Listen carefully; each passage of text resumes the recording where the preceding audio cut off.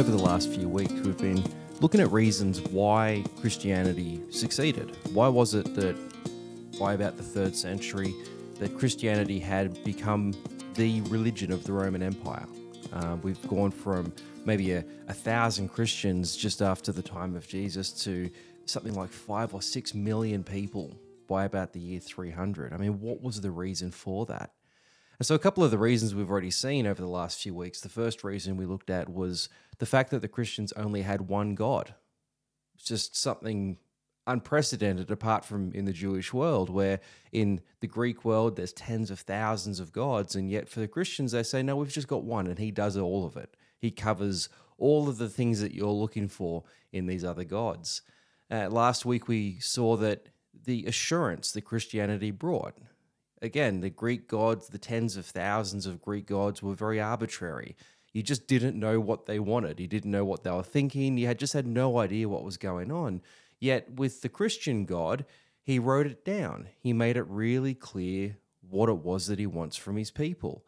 And so these reasons in themselves were very appealing for the people. The fact that this was just a simpler religion as opposed to what they were presented with in their own context.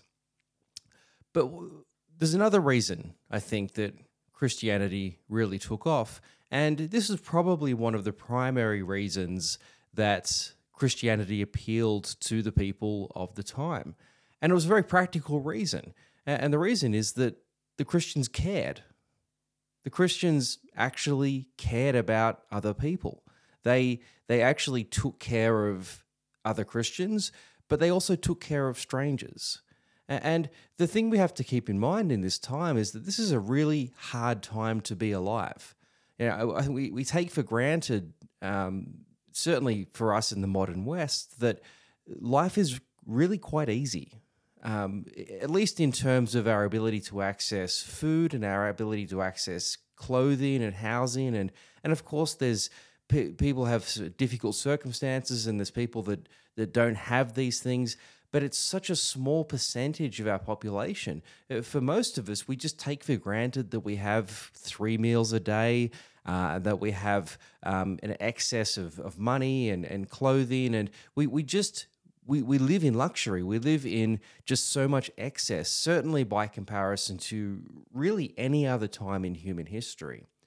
And so it's hard for us to imagine a world where the majority of the population are living in abject poverty, and that the majority of the population are living under the continual threat of diseases and things that we just don't think about anymore, that we just don't consider these so many different ways in which people would die in these times and in these places. And so to understand Christianity in the first few centuries, we really have to understand its world. We have to understand the difficulties that were faced, not just by the everyday people, but also by the Christians as well. Christians weren't exempt from this. Christians were products of their culture, as in every culture in every time and place. And so Christians in the 1st and 2nd and 3rd centuries were facing the same difficulties and the same challenges that everybody else was facing. And so what Christianity provides or gives impetus towards are solutions. They care about people. They reach out and try to meet the needs of the people that have those needs. And so for outsiders looking in, and certainly for the outsiders who were the recipients of this care, this was a really big deal. And this was very attractive, very appealing, as it would be to anybody. We think about charity today. We think about government-funded charities and most certainly charities funded by religious organizations, and just the help that brings, the appeal that has for those groups that bring that care. And again, it's another thing that we take for granted, that we have charities, we have these organizations who give of themselves in order to take care of the needs of those who don't have as much. And it's hard for us to imagine a world without that. But again, going back to these early centuries, you just simply didn't have that sort of care. You didn't have anybody reaching out to try to meet the needs. Certainly, the Romans didn't care about whether you were poor or rich. I mean, everybody was poor. If you were starving, that's it. You were starving. There's nothing we're going to do about that. When the Romans collected taxes, it wasn't to put towards welfare or to any sort of charitable needs. The reason the Romans collected taxes was to fund their army, to build roads, to build aqueducts, to build infrastructure. But that's really it. That's all that the Romans are going to do for you. If you're stuck, if you're struggling, you're on your own. I'm sorry to say it. So this is a big shift in the way that we have to think. We have to go from our world into that world of the first century. Another thing we need to consider is some of the statistics that have changed over the last couple of thousand years. We live in a time where the planet at the moment has about 8 billion human beings. Now, we don't think about it. It's a big number, but we don't really think about that. We just are. We just exist in this culture where there's 8 billion people on the planet. But that's only very new. The thing to remember is that in order to sustain a human population, you have to produce enough food for those people to exist. And so we live on a planet right now that is able to produce enough food to sustain 8 billion people. Now, that's only very recent very recent development in human ability, in human technology, that we can produce that much food in order to provide for that many people. Go back only to 100 years ago, maybe to about 1900. In 1900, the human population was about 1.6 billion people. So in about the last 120 years, we've gone from 1.6 billion to over 8 billion people. That's just exponential growth just in the last century and a little bit. Well, go back to 1800 and we're back to 1 billion people. Go back to the year 1000 and we're talking about 250 to 300 million people. Now, it's all guesswork. We don't have the statistics, and no one was doing a head count at the time. But 1,000 years ago, we're talking of a human population on the planet of maybe 250 to 300 million people. Well, come back into the Roman time, come back into the first century, and the whole human population on the planet was something like 100 to 150 million people. So it's a very small world that we're talking about. And the Roman Empire itself was about 50 million people. So it's not a big world that we're dealing with. And again, the reason why it's so small is because they just simply don't have the capacity to produce the food and the necessary requirements to sustain a bigger population. Another sort of scary statistic, but something we have to really be aware of, is that up until only very recently, 1 in 50 women die in childbirth. And this was always the case up until really the 20th century. 1 in 50 women will die in childbirth. And it's not because women are incapable of having babies or they're physically incapable of doing that. The simple reason is infection.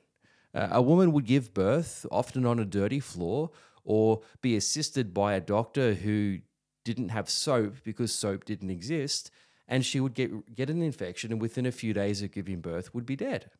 So that was just a very common thing. Every woman, every family would know of a woman somewhere in their family who had died in childbirth. Statistically, it was just something that was going to happen.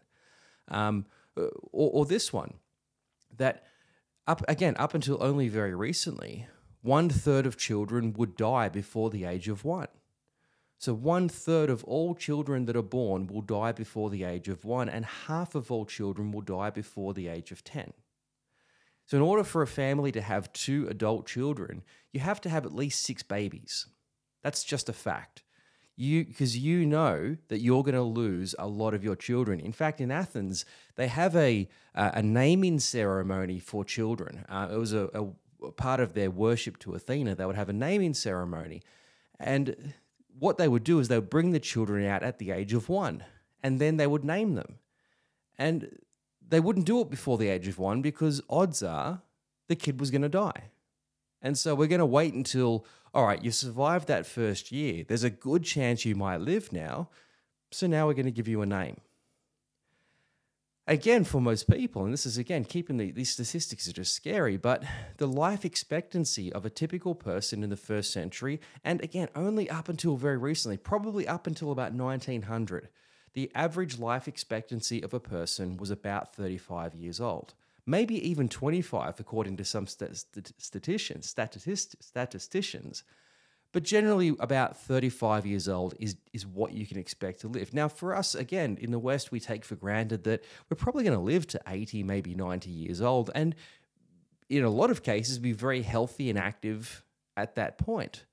But that is again, a new development. That's something so new in the context of human history, because for most people, you take for granted that if you live to the age of 40, you're really doing well. You get into your 40s and you're sort of pushing that geriatric sort of age because most people just simply didn't make it there. So this is a tough, tough world that we're talking about.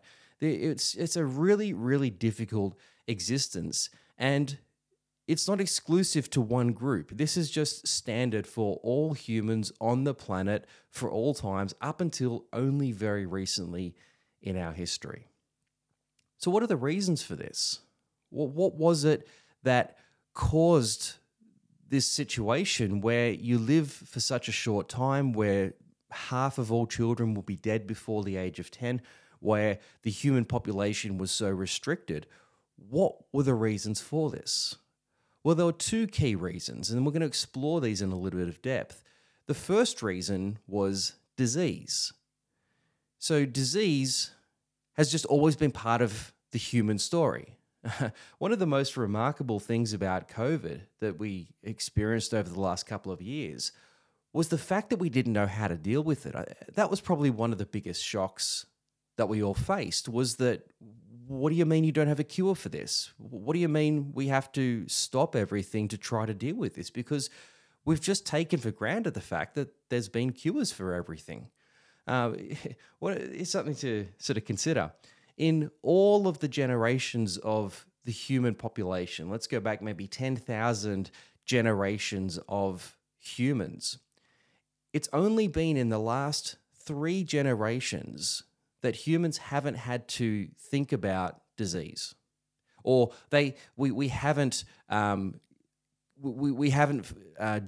almost in most cases faced death by disease. So for every generation up until 3 generations ago, you can just assume that the way you're going to die is by some kind of disease. That was just what was going to happen to everybody. So it's only been in the last 3 generations that for most people, again, certainly in the West, where we just don't think about disease as being the thing that's going to kill us. Now, there are plenty of other things out there that we'll try to, but the common diseases that we've been able to deal with in the last couple of generations that used to kill basically everybody, we just don't think about those things anymore. So disease is just not really a key issue for us, but for everybody, and certainly in the first century, disease was the biggest killer. This is what was certainly what was taking out children who are smaller, who don't have the physical constitution to survive these kinds of things. But for us, again, we just don't sort of consider it. So what was happening? How does this? Where does this disease flourish? Where does it really take hold? Well, typically, it's going to happen in cities. Now, coming into the first century, you're getting larger cities. Now, Rome, the city itself of Rome, was about 1 million people in the time of the New Testament, which doesn't really sound like a lot. You know, we think about cities today of tens of millions of people in these larger cities, and it's scary to think that the entire population of 2 or 3 large cities in today's world was the entire population of the Roman Empire. Again, we talked about that. It's a different set of numbers, but in Rome itself, you're talking about a city of 1 million people. Now, to put that into perspective, that was by far the largest city that anyone had seen, and it was certainly the largest city on the planet, and was for a long time. Well, that number, in fact, wasn't surpassed until 19th century Victorian London. So think about that. For 1900 years, you don't have anything like Rome, and that doesn't happen again until very recently in London. So 1 million people living in Rome from all over the world. Now, these cities are absolute cesspools of disease. You just simply don't have the necessary sanitation to handle that. And when a disease comes in, we just sort of had this experience through COVID where everybody had to isolate and separate from each other. Well, you simply didn't have that ability to do that in the first century. And so if a disease comes into a city, it's going to take out most of the city because there's just no way of separating yourself and there's no way of being able to stop. You just have to get on with life because there's just no other means of support to take care of you. So in a place like Rome, when diseases come in all the time, they're constantly taking people out. In fact, the only way that these cities can sustain their population is to bring more people in because more people are dying than are being born, and certainly that are becoming adults. And so you're constantly having to bring new people to top up the citizenship. You just simply can't keep it up through natural birth. So if you're living in a major city, which many people are in this time, well then what you're facing is the reality of disease on a regular basis. Now, what makes it even worse is that what's not helping this is that as you're bringing in this population, you're bringing them in from places that have foreign diseases and these exotic diseases that you're not used to. Now, there are certain diseases that you can build up an immunity to, perhaps, but when you're bringing people in from all over the place, and certainly when the Roman army is moving all over the world, they're going into new places, coming across new diseases and new experiences that they just simply don't have any immunity or preparation for. So this is one of it sort of compounds the problem. I mean, if you're living out in the country or work out on the farms, you're not going to be as exposed to disease because you're just not around so many people. But in the cities where people are living, this is going to be a problem. So diseases are going to continually increase and remain. And for this reason, many people in the population are going to be taken out by these things. So what are the big killers? What are the main diseases that the people are facing in this time? Well, perhaps the biggest one is malaria.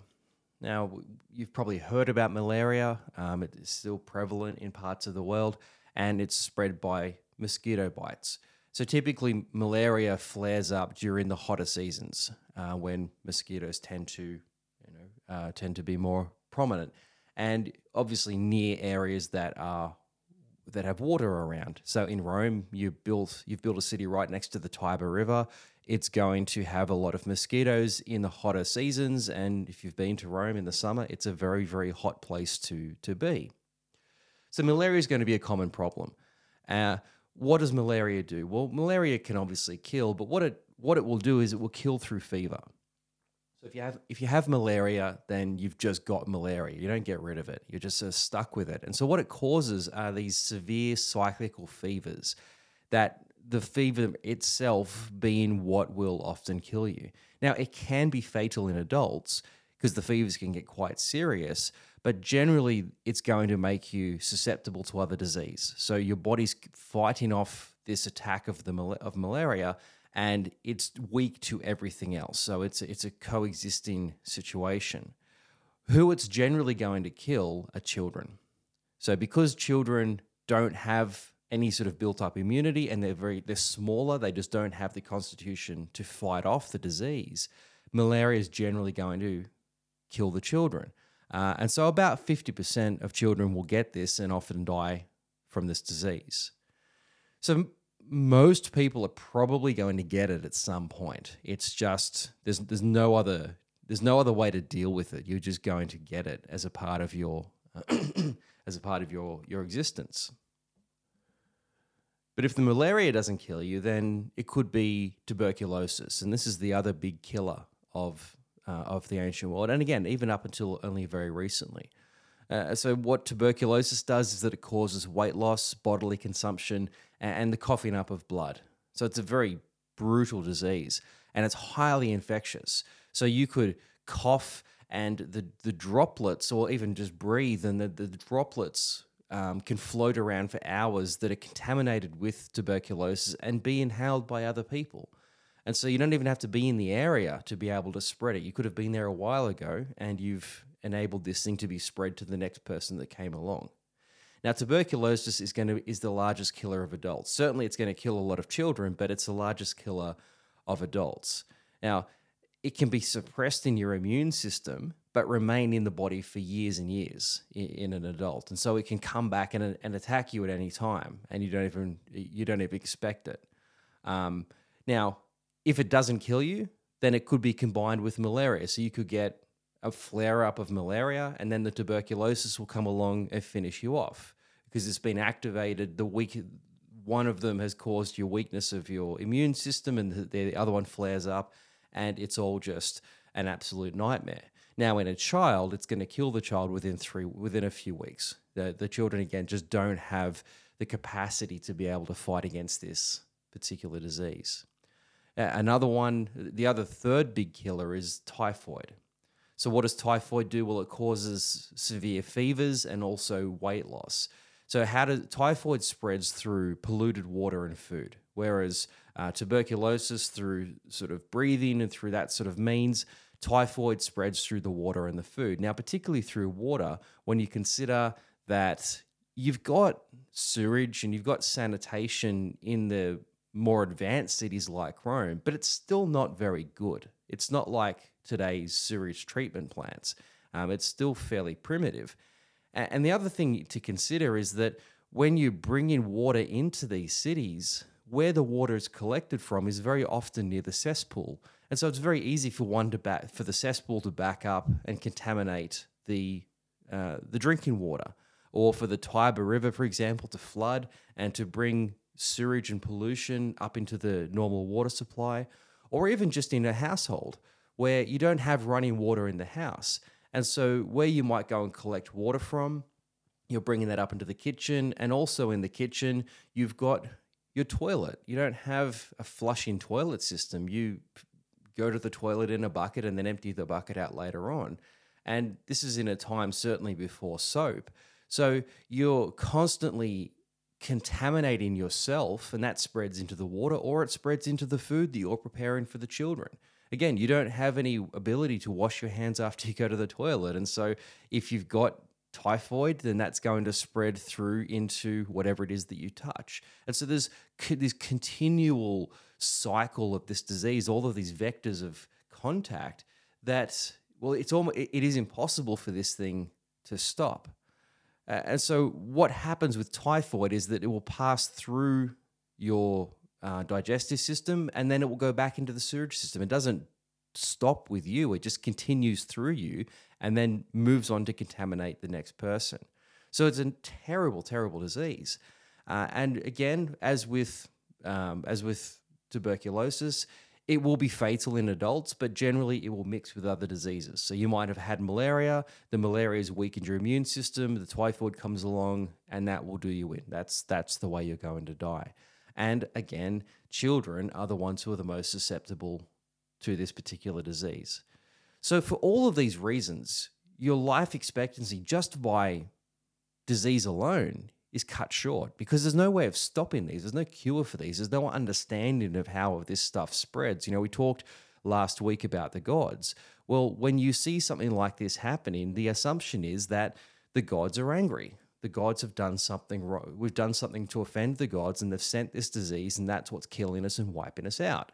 So what do we need to do? Which god do we need to approach in order to deal with this? Well, enter the solution that most people turned to, and that was the god Asclepius. So we talked last week about the different gods, and all of the gods have their own different functions and different elements of society that they engaged with, and those are the gods that you turn to for help on different matters.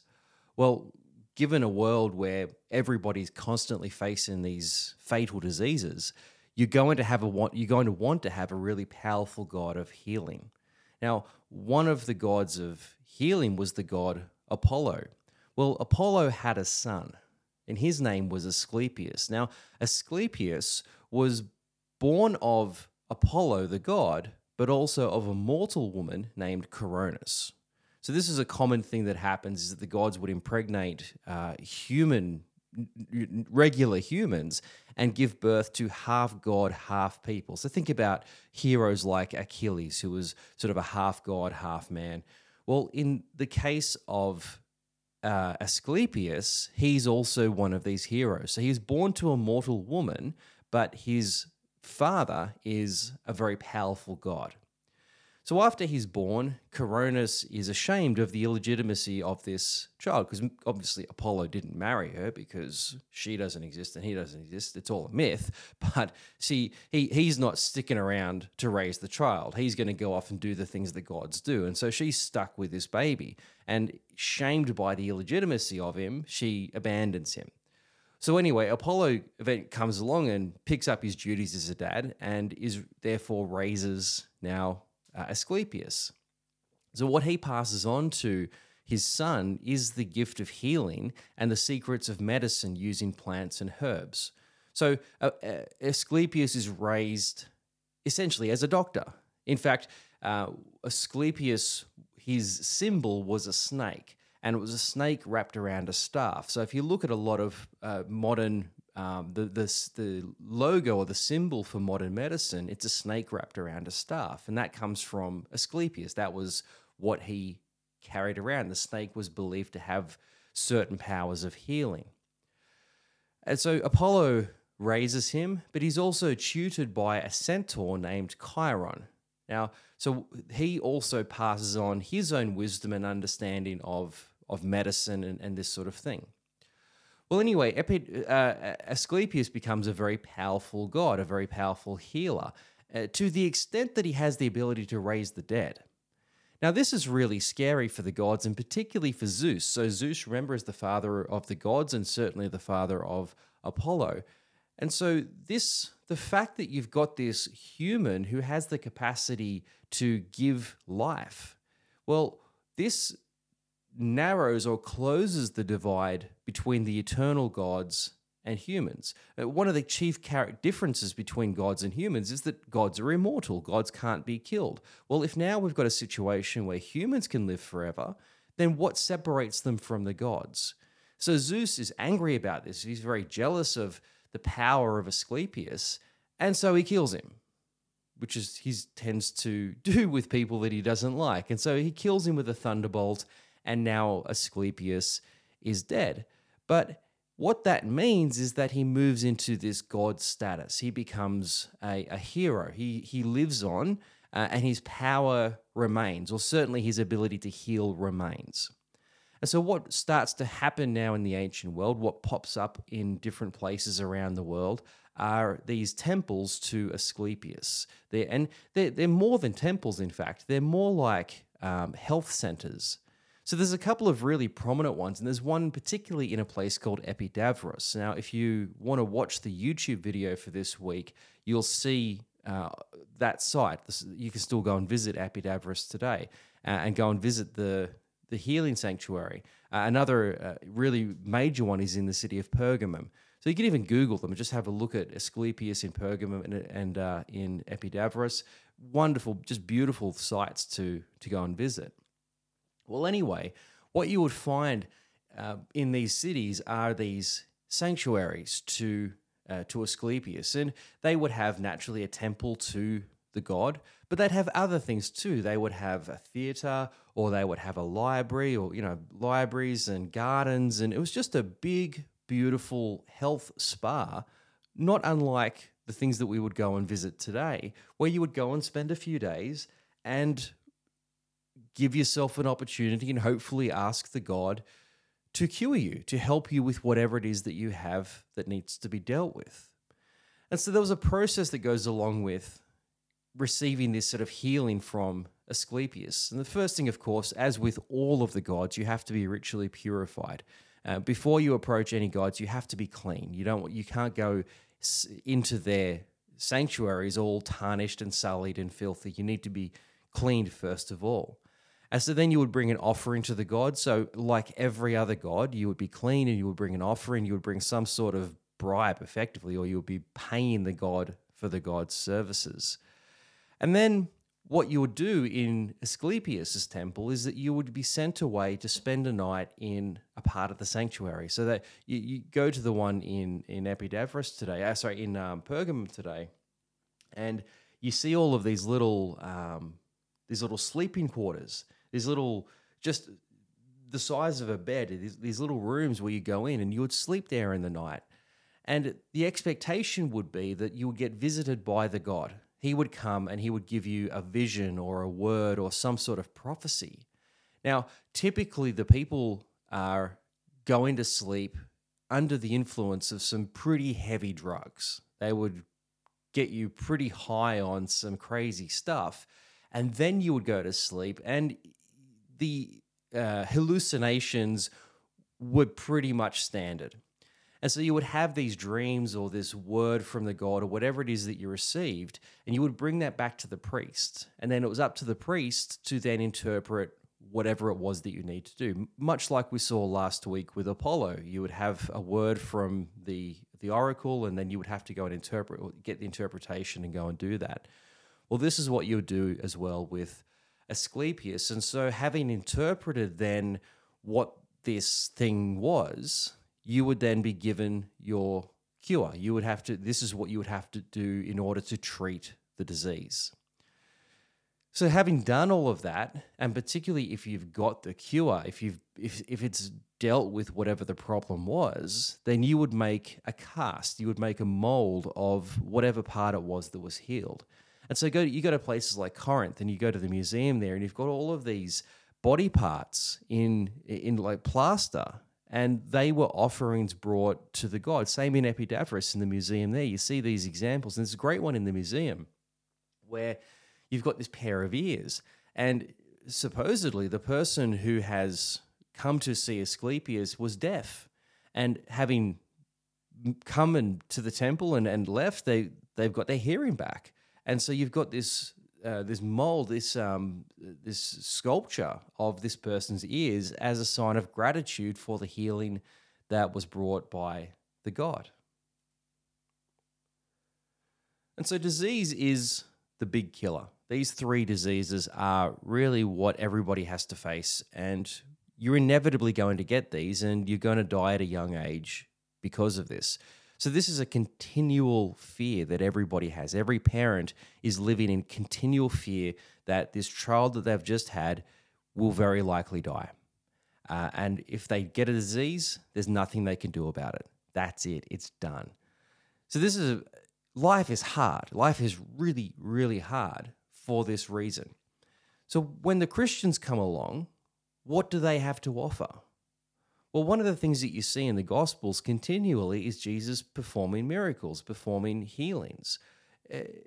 There was the spiritual, sort of the prophetic reason that he does that as a means of confirming his messiahship.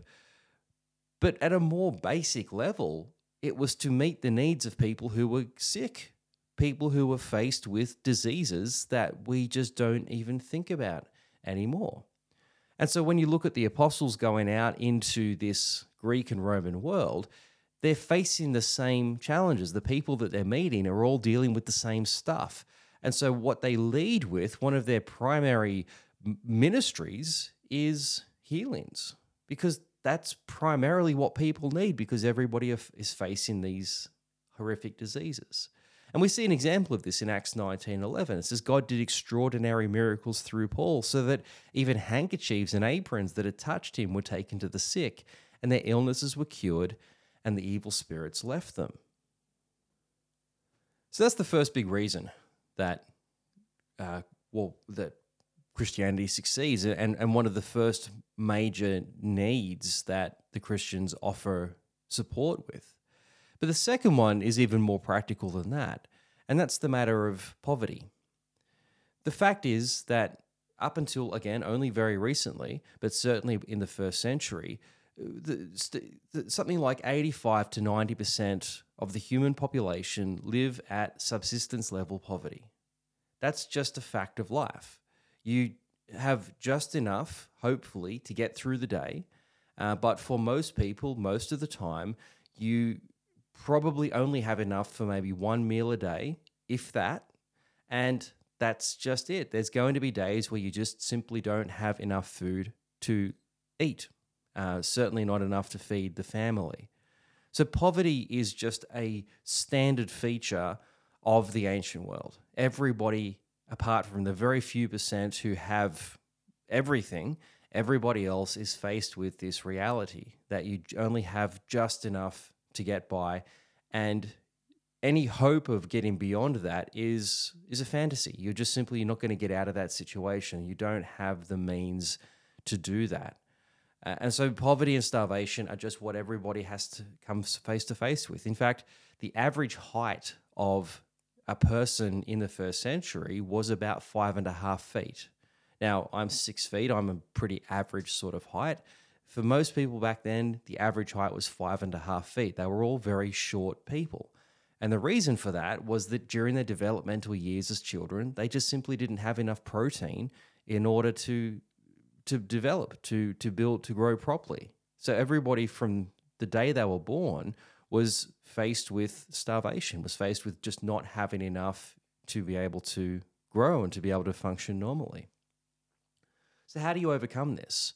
What is the way that you deal with this or try to help to meet the needs that you have, your own personal needs? Well, again, we think today about charity, we think about government support, where if you do fall on hard times, there are all of these other means in order to help just to pay for the necessities, to give you housing, to give you food. We don't really think about a circumstance where we're not going to have access to those things. Well, in a time before that sort of care, you have to look after each other. And so this is a key difference really between our world and the world of the first century, where for those guys, it was all about community. If you don't have community, you're going to die. You just simply don't have the means of support that are necessary for survival. So everybody has to be in community. Everyone has to have people around them in order to have that means of support in those difficult times. And so for everyone, the first means of community that you have is your family. Family is absolutely essential. And we're going to look at this in the coming weeks of how important family was as just a basic means of production. Everyone in the family has to contribute. You have a role to play. And so everyone's got to chip in and contribute towards just the basic survival of the family. But then beyond the family, you have the village. And so you've got families and extended family relations and networks that are also there to help support. So you're constantly surrounded by people, and this together helps to mitigate some of the challenges that you're faced with. You've got people there to help you. But what happens if you don't have family around? Now think about these big cities that we talked about before. When people are coming into those cities, what they're leaving behind very often is a family. And they're leaving behind certainly the village, and they're leaving behind the community that maybe their parents and grandparents had grown up in. And now they're coming into these big cities of 1 million people in Rome, where you don't have these networks. You've left behind all of these primary means of support that you would have otherwise had. Where do you turn to in those circumstances? Well, what you would look for is some sort of association. So what begins to emerge are these what we call voluntary associations, where you would come together into an organized group, generally around a trade. So if you think about in Acts 19, where Paul has this run-in with Demetrius, the silversmith, and so Demetrius is able to then go away and gather together all of the other silversmiths and metal workers in Ephesus. How was he able to get them together so easily and quickly? Well, because they would have all been part of one of these associations. So the way that you enter into one of these is that you pay membership, and with that membership, what you get is the support of this group. You have all of these other like-minded or people of the similar skill or similar trade, and you would have a commitment to this group that you would help each other out if you fell on hard times. Now, beyond that, it wasn't just a charity group. You would have a monthly meal together. You would have, if you died, the group would bury you. Burial's very important in the ancient world, and if you haven't got a family to bury you, someone has to do the proper burial rites so that you could have a proper afterlife. So the idea of this organization was to help to meet the basic needs, to be the fallback if you did fall onto hard times, which everybody is likely going to do at some point. Now, I've got this inscription here, which is it's a really fascinating inscription. What it is that it's a members list of one of these organizations. Now, it dates to about 43 CE, so about the time that Paul is in his early years as a Christian. So it's a very contemporary example, but it's a list of names. Now, I'm not going to read the whole thing, but just to give you I'll read the first few names out of the members of this particular group and just have a listen to the way that these guys describe themselves. So it starts off with Cronion, son of Herodas, leader, about 35 years old, with a scar on his left shin. Oniphorus, son of Nephorus, about 40 years old, with a scar on the left eyebrow. Pencabus, son of Maris, about 38 years old, with a scar on his forehead to the left above the eyebrow. Panesius, son of Himisius, about 30 years old, with a scar on his right eyebrow. Sigarus, son of Pachebcus, about 29 years old, with a scar on his forehead to the left by the temple. Pachebus, son of Sigarus, about 35 years old, with a scar on his left thumb. And it goes on like this. Now, in total, there are 24 names in this inscription. And the way that they're described, first of all, is their name, and then son of. So you don't really have a surname. What you've got is that you're the son of a particular person, or you're obviously the son of your father, and that's how you identify yourself. You're the son of whoever you are. But then it always says, with regard to their age, about a certain age. So about 32 years old, for example. Now, why didn't they say this person's 32 years old? Well, they weren't sure, because you don't have birth certificates in the ancient world. It's guesswork. You were told by your parents when you're old enough to know, okay, you were born about, 4 or 5 years ago, and then you've just got to keep count. And you don't quite know when your birthday is, but you just sort of keep a general guess of when it was that you were born. And so you never actually even know exactly how old you are. And this is true for everyone. No one's ever 100% sure even how old they are. But what's most interesting about these people is that every one of them is described by a scar. Everyone has a distinguishable scar at some prominent place in their body, usually their head, but often sometimes in the shin or in other parts of their body, but somewhere that's visible. And so we're not talking about a little scar, like a little shaving cut. I've got a scar from when I was 8 years old. I got hit with a paddle bat. And, if you look closely, you can see it. But I'd have to point it out to you to know where it is. Now, these are scars where if you stand back from the person, it's really obvious that there is a big scar right there on their face. Now, where do these scars come from? Well, work. Just from doing their jobs, because life is really hard in the ancient world. It's just a really difficult place to be. There's certainly no occupational health and safety around to make sure that you don't injure yourself at work. There's no protective gear. You get injured, and if you don't die, well done. Get back to work the next day. That's just how it is. But what's even more interesting about this list is that of the 24 names, only 2 are above the age of 40. Everybody else is in their 20s and 30s, and there's nobody else really above that, because most people are dying before the age of 40, because life in the ancient world is really, really difficult.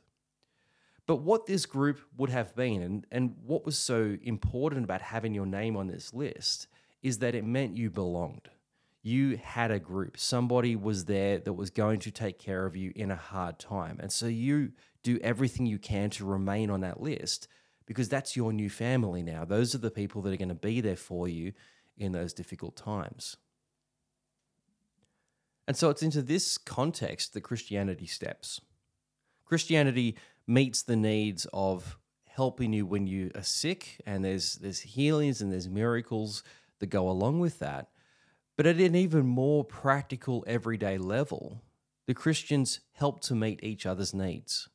It's certainly, most and certainly in the cities where people have left their families behind and they've left their communities behind. Christianity emerges in the cities in the ancient world. It doesn't emerge in the villages, it emerges in the big cities. And so in those places, you've got people who are potentially isolated, or people that maybe have a group that is not a very good group, or whatever it might be. But they're looking for a family. They're looking for a group that's going to help to meet those needs for them, and for them to be able to help meet the needs of other people as well. And so what Christianity provides is a very basic service of helping you in your poverty, helping you in your starvation. Think about the words of Jesus where he says, when you pray, Father, give us today our daily bread. That's not some spiritual word, or pray for God to give you some deep revelation today from his word. No. That was a really practical prayer. You don't know where you're going to get food from today, so ask God for it, because you have no other means of support. So this is what Christians are helping to meet. So this exchange network, this mutual exchange between them. And so there's two levels to this. The first one is that you're expected to meet your own needs. And this is true for all ancient societies, for all societies. You look after yourself first and foremost. You don't become a burden on other people. And this was a challenge that some of the Christians faced, some of the communities faced, is people just coming along and taking advantage of them. And we're going to deal with this in the coming weeks of this sort of context. But your first priority was to meet your own needs. You don't want to be a burden on other people. And so, as an example, in 2 Thessalonians 3, Paul talks about when he was there in Thessalonica and about the way that he looked after himself. He says that in the name of the Lord Jesus Christ, we command you, brothers and sisters, to keep away from every believer who is idle and disruptive and does not live according to the teaching you receive from us. What was this teaching? Well, the teaching was to look after yourself, to work hard and to support your own needs. So if a person has been lazy and disruptive, what they're doing is coming into the community and just taking advantage of your kindness. So don't even associate with those people, because they're not there for the right reason. They're just there to abuse you. But he says, for you yourselves know how you ought to follow our example. We were not idle when we were with you, nor did we eat anyone's food without paying for it. On the contrary, we worked night and day, laboring and toiling, so that we would not be a burden to any of you. We did this not because we did not have the right to such help, but in order to offer ourselves as a model for you to imitate. For even when we were with you, we gave you this rule: the one who is unwilling to work shall not eat. Now, it seems like a harsh rule, but what he's saying here is that if you've got people who are coming into the community who are not working, who are not helping to contribute for their own needs and to the needs of others, then they don't get to eat. They don't get to take advantage of what you've worked hard for, because there's just not enough to go around. There's barely enough to support you, let alone for you to have to support other people who just don't want to do anything for themselves. So don't let those people take advantage of you, is what Paul's saying here. So first of all, you've got to look after your own needs. But then secondly, with your excess, that needs to go towards helping other people. So in 2 Corinthians 8, he says, our desire is not that others might be relieved while you are hard-pressed, but that there might be equality. At the present time, your plenty will supply what they need, so that in turn their plenty will supply what you need. The goal is equality. As it is written, the one who gathered much did not have too much, and the one who gathered little did not have too little. So what's happening in this situation is that he's taken up an offering for Jerusalem, and the Christians in Jerusalem are going through a particularly hard time. And so he's saying to the Corinthians here, hey guys, look, you've got some excess. Can you contribute some of that, the stuff that you don't need, towards the people that have needs? Now, there's going to come a time where you might have needs and they have excess and they can help you, and all of this exchange, it all comes around. But for the moment, we need your help to help those others, because there is an excess there. So there are two priorities in this community. The first priority is, number one, to look after yourself, to take care of your own needs. And then if you have excess, to contribute that towards the needs of others. Now, your excess might not be enough to feed a person a single meal. The excess might only be just a tiny little amount. But if a large group all have a tiny little bit of excess each, collectively, all of that excess becomes enough to maybe support a couple of people. And so you work together as a group to help meet your needs, but also to meet the needs of those who are struggling as well. So this is one of the key reasons why Christianity succeeded, is that they were really good at this charity. Charity wasn't even a concept until the Christians came along. But what they brought about was this new idea of taking care of the sick and taking care of those who are hungry and who are in poverty, which is most people. So I want to finish this with a quote, and this sort of finishes the last couple of weeks that we've been going through some of these reasons why Christianity succeeded. But really what it boils down to is this, and I'll read this quote. It's from Rodney Stark, from a book that he wrote. He says this. He says, "The power of Christianity lay not in its promise of otherworldly compensation for suffering in this life, as has so often been proposed. No, the crucial change that took place in the 3rd century was the rapidly changing awareness of a faith that delivered potent antidotes to life's miseries here and now. The truly revolutionary aspect of Christianity lay in the moral imperatives such as love one's neighbor as oneself, do unto others as you would have them do to you. It is more blessed to give than to receive. And when you did it to the least of my brethren, you did it to me."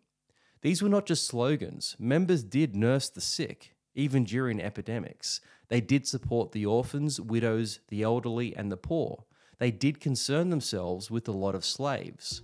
In short, Christians created a miniature welfare state in an empire which, for the most part, lacked social service. Well, I hope this has been helpful these last few weeks. Next week, we're going to change topics again. But anyway, as I say, I hope this has been helpful. And, I'll see you next week. All the best. Bye-bye.